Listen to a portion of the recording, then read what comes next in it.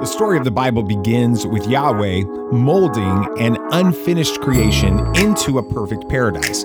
He places humanity in a garden with instructions to steward this new world on his behalf. But man sins, and with that sin, chaos descends. Since then, Yahweh has been ordering this chaos, and this is the meaning of the Hebrew word Shalom. I'll prove it to you in less than 10 minutes.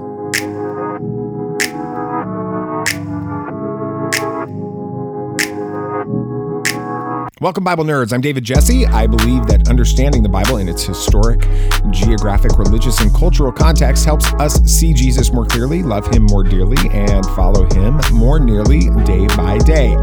Humans really love to avoid conflict, and this isn't the way to bring peace.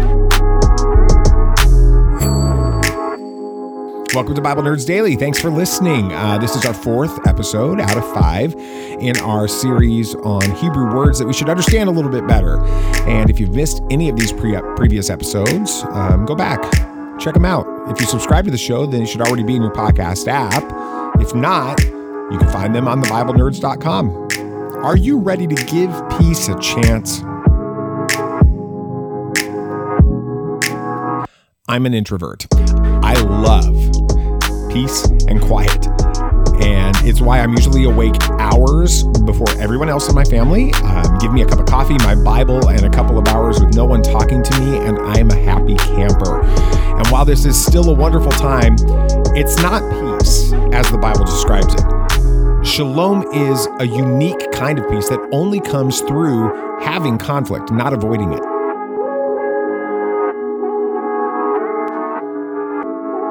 The Genesis story is the story of Yahweh taking a chaotic world and putting it into order. Genesis 1 through 2. In the beginning, God created the heavens and the earth. Now the earth was without shape and empty, and darkness was over the surface of the watery deep, but the Spirit of God was moving over the surface of the water. Without shape and empty describe creation as something unfinished. It isn't useful. It has no purpose. The Hebrew words here are tohu vabohu. Literally translated, these words mean an empty wasteland. But the Bible doesn't suggest that this status is wrong or evil. It's clay, ready to be placed on the potter's wheel, or paint waiting to be brushed along a blank canvas. It is raw. And this is where Yahweh comes in. He begins separating light from darkness, and then heaven from earth, and land and sea. Having created the perfect environment, Yahweh now populates creation with birds and fish and animals. And then finally, it's time for the pinnacle creation that he is intending to place within this. Yahweh reaches down into the dust. He molds humanity. He transfers his own breath into this shell, and mankind is born, and it is very good.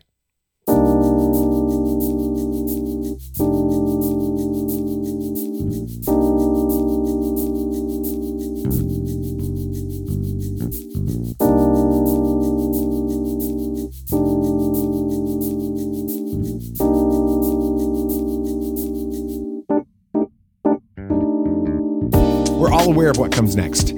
Mankind is divided into two distinct humans, male and female. They're given authority over the physical realm. They're told to cultivate it and guide it and to rule it under Yahweh's authority. But Yahweh's enemy deceives them, and they question Yahweh's goodness. Is he lying to them? Is there more he's not telling them? And they fall.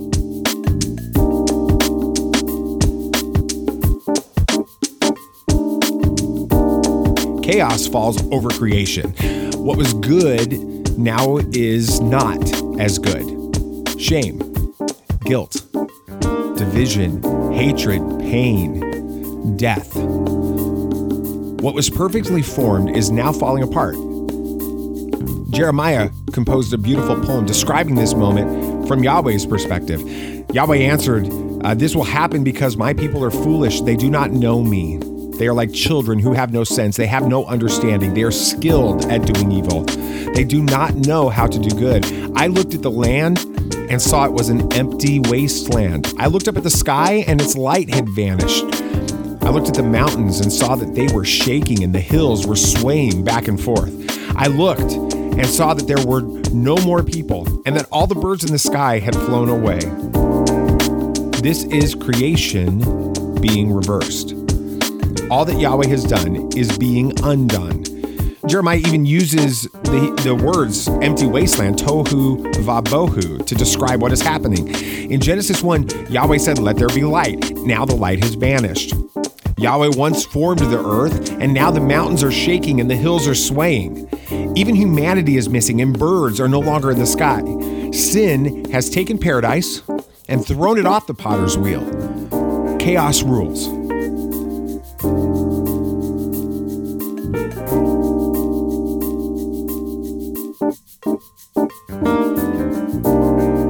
This is going to be a bit uncomfortable. Before things can get better, they must get much worse. Think about the clay analogy. Yahweh had crafted something perfect, but our own pride and arrogance took what was good and destroyed it. And now a distorted and corrupt remnant lay on the floor. So Yahweh makes a decision. It says in the same passage in Jeremiah 4, "I looked and saw that the fruitful land had become a desert and that all the cities had been laid in ruins. Yahweh had brought this all about because of his blazing anger. All this will happen because Yahweh said, the whole land will be desolate. However, I will not completely destroy it." Before the Creator can fully repair the creation, more destruction must come. The potter can't just throw the clay back up on the wheel. He must rework the clay and make it pliable to be formed. Yahweh cannot just avoid the consequences of the chaos humanity has brought upon the earth. He must deal with these consequences. This is shalom. The Hebrew word for peace isn't a denial of conflict. It is the embracing of it. Yahweh doesn't ignore our sin and destruction. He repairs it. Shalom is Yahweh becoming a man, dying on a cross, and rising again to conquer sin and death. And now all of history is moving toward a day when the paradise of Genesis 1 and 2 becomes the renewed paradise of Revelation 21 and 22. Shalom isn't ignoring our problems, it's healing them. We pray for peace, and we should. But we need to remember what this peace really is. Shalom is when Yahweh looks at the brokenness in our lives and steps in to restore it. A lot of the time, this feels like pain. Have faith in his love. He has a purpose and a plan. He will restore order where you feel chaos. He is good.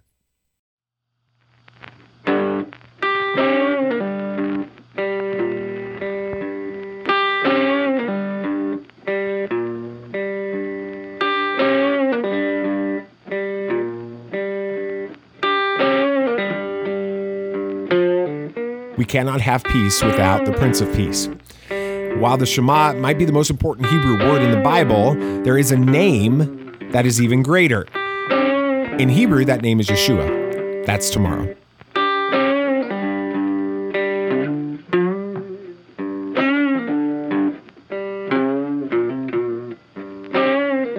Please subscribe to the Bible Nerds Show wherever you listen to podcasts. You can just subscribe and get the Bible Nerds Daily, this series, 5 to 10 minutes, closer to 10 in most cases, on Monday through Friday, and then Bible Nerds Weekly, 15 to 30 minutes, where we're going through the most Jewish of the Gospels, Matthew, in its historic, geographic, religious, and cultural context. That one comes out Sunday mornings. Subscribe right now. Just go right now. Click on that subscribe button so you don't miss an episode.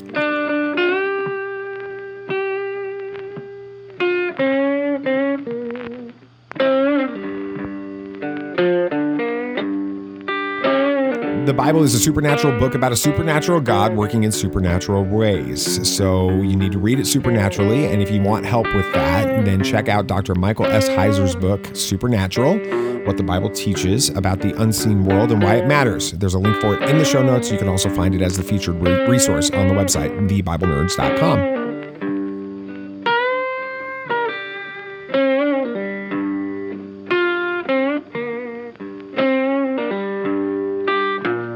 If this podcast has encouraged you and challenged you, then please pay it forward. Consider sponsoring a child through One Child. One Child brings hope to hard places by providing food, medicine, education, the gospel, and so much more that we don't have time to talk about to children that are in extreme poverty. You can become a child champion. You can sponsor a child. To learn more about how to do that, check out the link in the show notes or go to thebiblenerds.com, click on the One Child tab.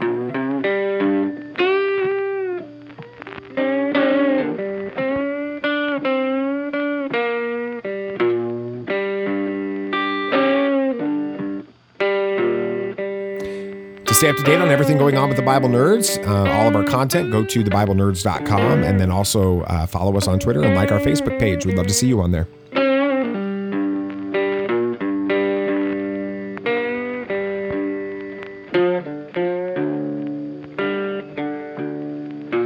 She will give birth to a son.